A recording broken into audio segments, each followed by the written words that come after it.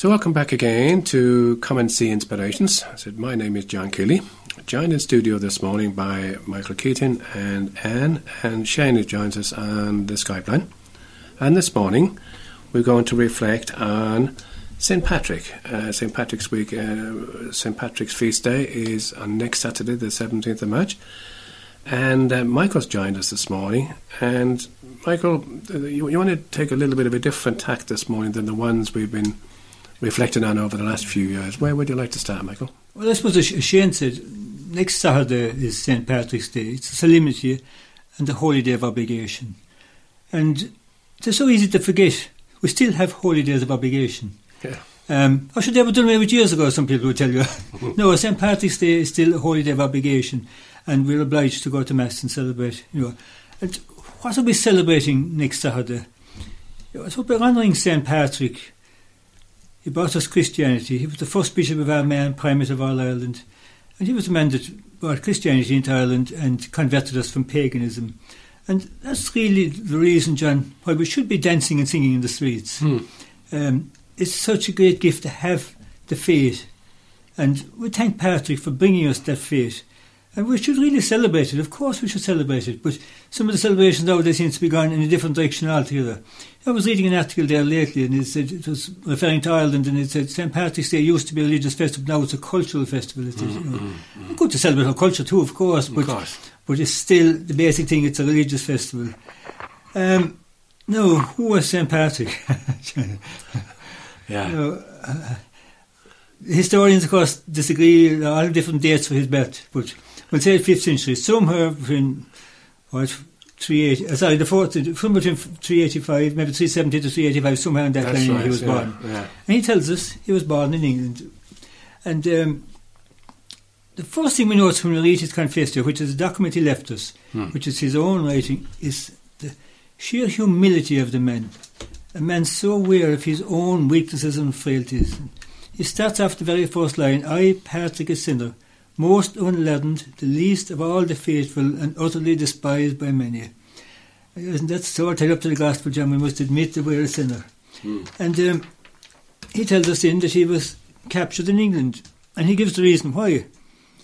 He said, I did not know the true God. I was taken in captivity to Ireland with many thousands of people, and deservedly so, because we turned away from God and did not keep his commandments, and did not obey our priests, who used to remind us of our salvation.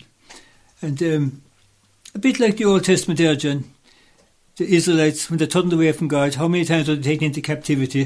And we've had it, they've been taken to Babylon, and we've the Psalms about it and songs about it and everything. And very often when they rejected God, these things happened in those days. But Patrick, as we know from our school books, I suppose, came to Ireland. Now, we were told he was minding pigs and slave mish. He says himself to sheep in his Confessio. He means it makes no difference. And I was reading there, what brought him back to God? He says he did not know the true God. And straight away I read, the secret is prayer.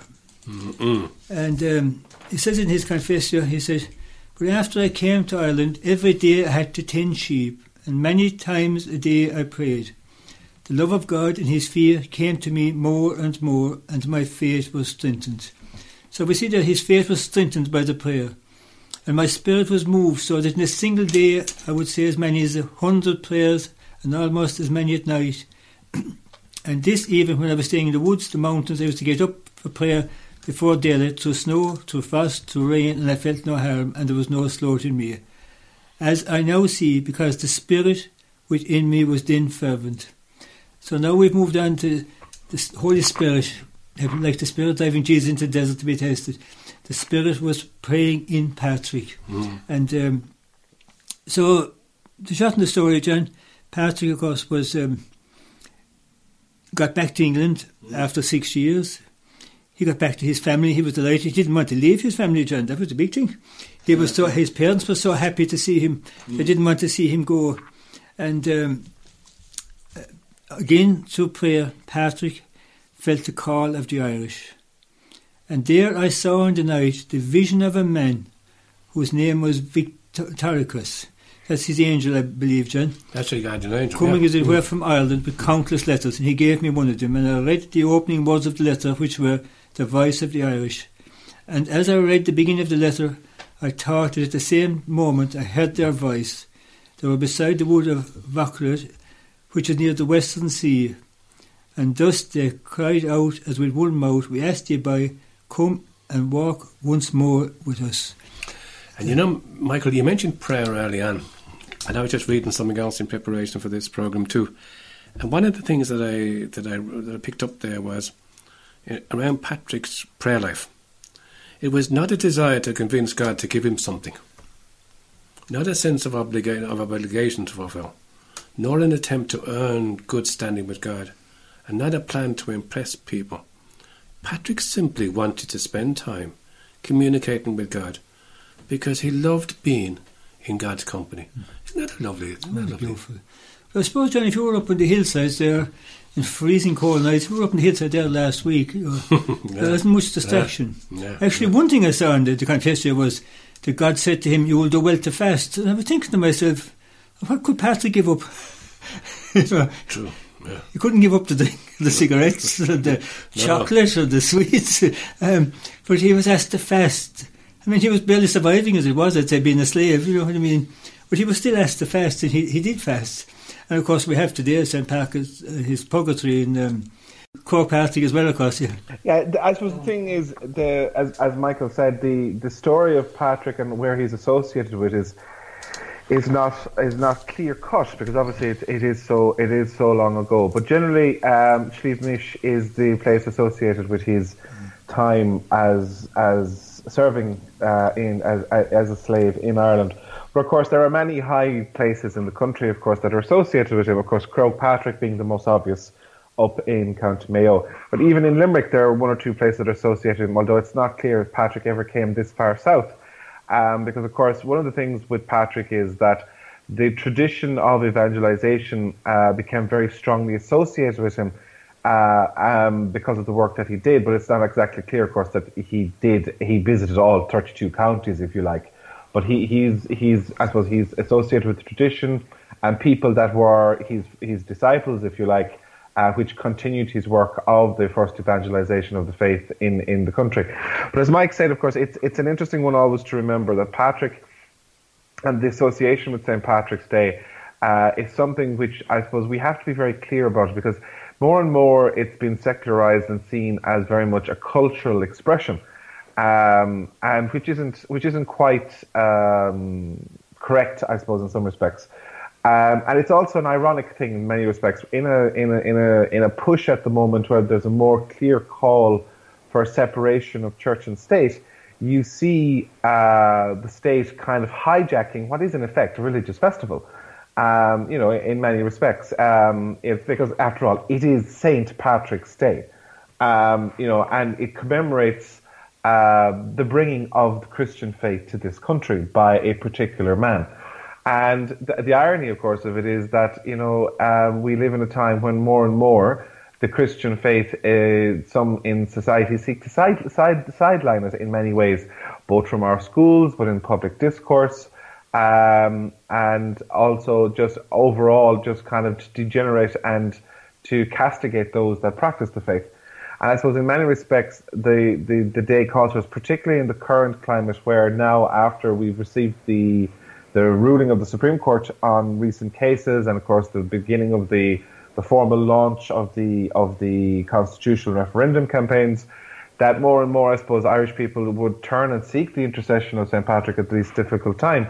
A man that, as Mike said, the association is he heard the call of the Irish. He very much, even in his Confessio and in the other writings that we have of him, including his letter, very much his love of the people of Ireland is what came across more and more. It's very evident from when you actually read what is left, and it's in many respects it's unique in that regard. You have different saints associated with different countries. So, for example, if you take ourselves, we have St. Patrick.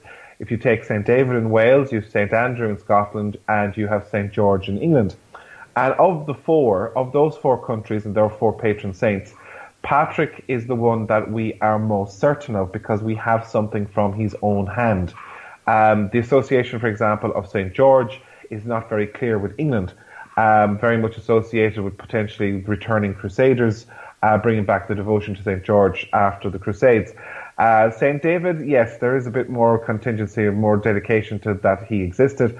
The connection between St. Andrew and Scotland is not 100% clear. But what we have, and what we are very lucky to have, is that we have these writings of St. Patrick himself. And a couple of years ago, the Royal Irish Academy published online a new and renewed translation of the Confessio in particular.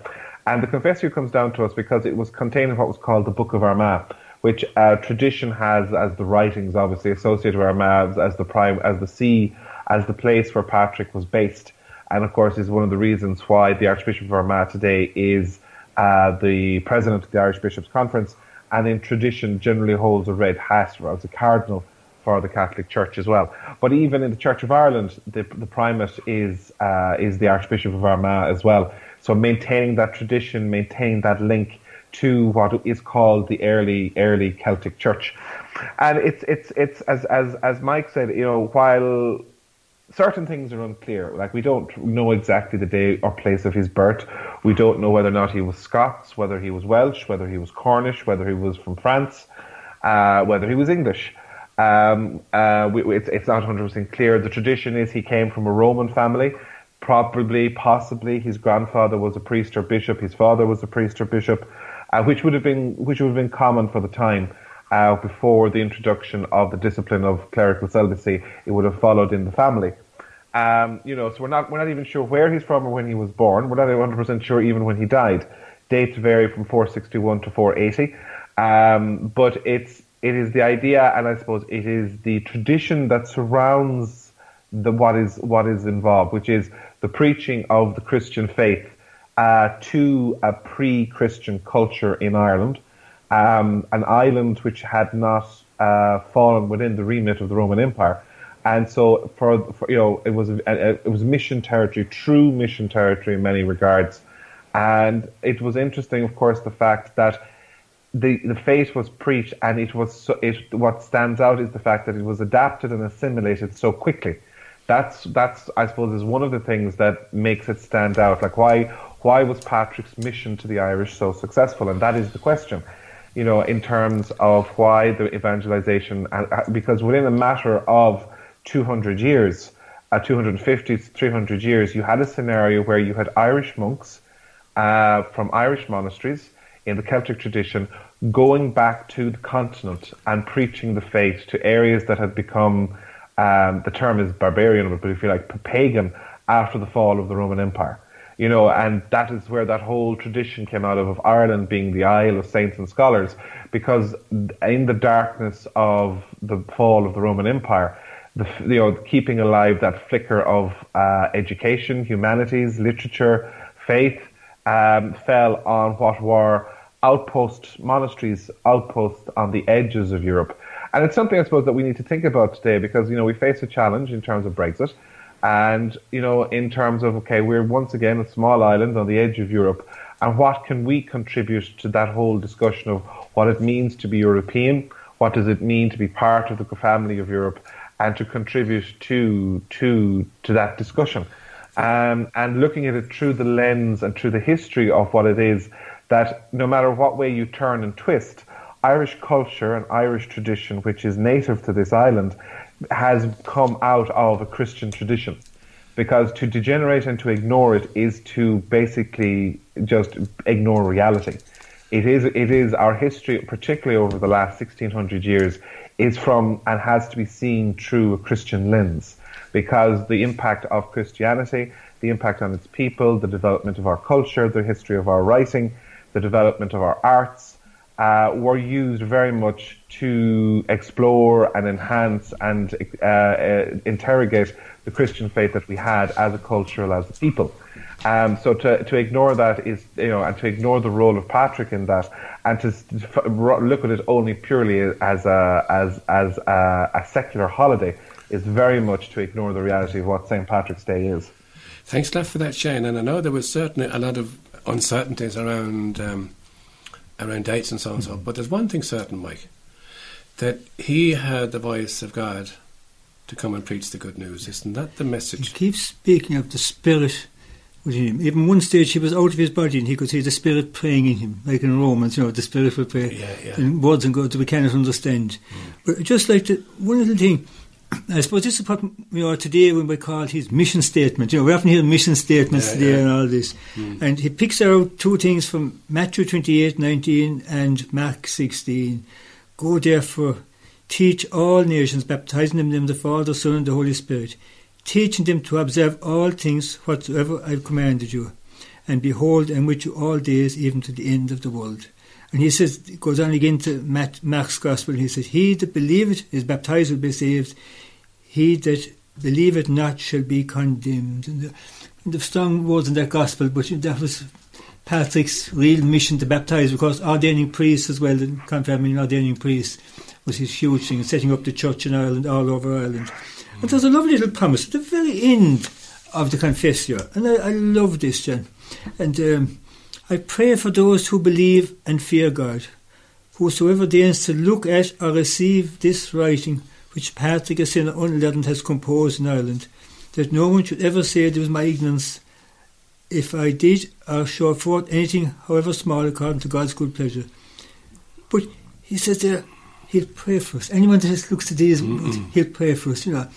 We still need to ask Patrick to intercede for Ireland, for every one of us, and for all the problems we have in Ireland at the moment. And going back to prayer again, I mean, didn't he also mention, which we heard there in the bit of music, the Deus Cry, St. Patrick's breastplate, where St. Patrick gave us advice or told us what he done. I arise today. Through God's strength to pilot me, God's might to uphold me, God's wisdom to guide me. If we can only take some of those prayers, Michael. God's eye to look after me, God's ear to hear me, God's word to speak for me, God's hand to guide me, God's way to lie before me, God's shield to protect me, God's host to save me from the snares of demons, from temptations of voices, from everyone who shall wish me ill, afar and near, alone and in multitude. Isn't that our prayer all the time? Yes. And as Shane outlined, we are, of course, these days facing challenges within our own country to values that maybe St. Patrick certainly wouldn't have wished. And just one other little thing, I suppose. We believe St. Patrick was buried in Downpatrick, and which Bridget and Cullum killed. There's a poem, I think, that commemorates 3 saints in the one grave. And I've always said it's in my to-do list, chance to go to Downpatrick, but I haven't been there yet. But, because we believe he died on the 17th of March. That's what we're celebrating next Saturday. So, if St. Patrick was round today, Michael, what would he be saying to us? I suppose, John, the big thing is the gospel that he preached. I, Patrick, a sinner, we need to turn to Jesus, confess our sins, unload our worries, our burdens to him, and claim our inheritance, John, as children of God. Because that's what we are, heirs to the kingdom of heaven. And it's so sad when people reject it. It's not difficult if we just open our hearts to God, confess our sins. I always remember Father Jack McArdle said one time, there's 2 conditions, he said, to go to heaven. He said, one is to be a sinner, he said, and the other one is to know it, he said. Yeah. Patrick knew he was a sinner. I, Patrick, a sinner, And, religion should be joyful and happy, John, not a burden in anyone, There's this impression that sometimes that it's a burden. It's not. We should be dancing in the seas like there will be next Saturday, but for different reasons. Yes. We should be out there dancing and singing that we are saved, that Jesus has saved us. He's died at the cross for us. And for some reason, we sometimes don't take that on board because maybe we're listening to other voices and so on and so forth. Shane, what do you think St. Patrick would say to us today? It's that challenge, I suppose, to rediscover the simplicity, as John said, as Mike said, rather, of the faith, but also the joy of it. Because one thing, I suppose, that many stories associated with Patrick, and even his writings, it comes across, is the joy of the faith. And I think for many of us that's the problem at the moment, that there's a lack, or there's a missing something there in terms of understanding or appreciating or valuing the joy that faith is supposed to bring. And it's just I think that would be one of the things he would focus on. And so with that, maybe we'll go for our second piece of music. And the piece of music that I decided I'd give a go today would be one, Anne certainly likes this one. It's entitled Be Thou My Vision, and it's by David Atkinson. And maybe this might be something to reflect on after the lad's reflection there. Be Thou My Vision.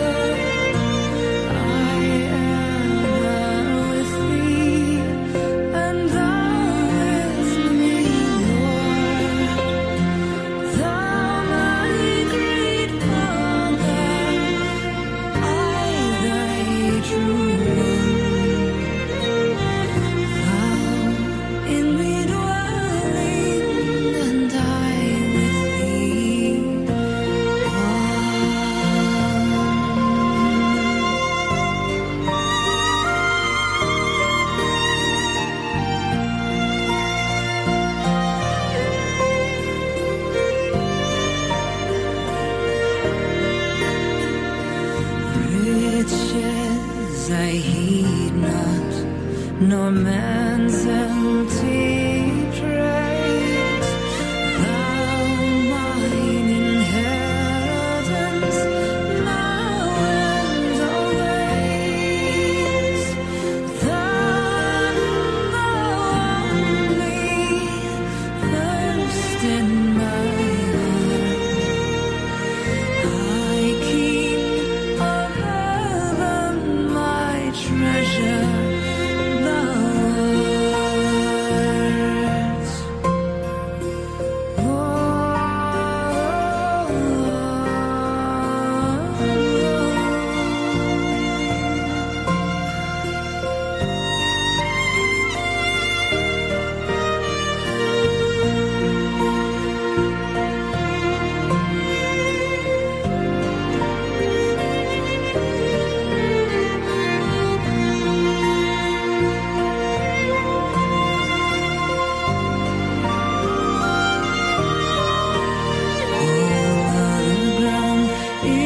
Sinking, sir.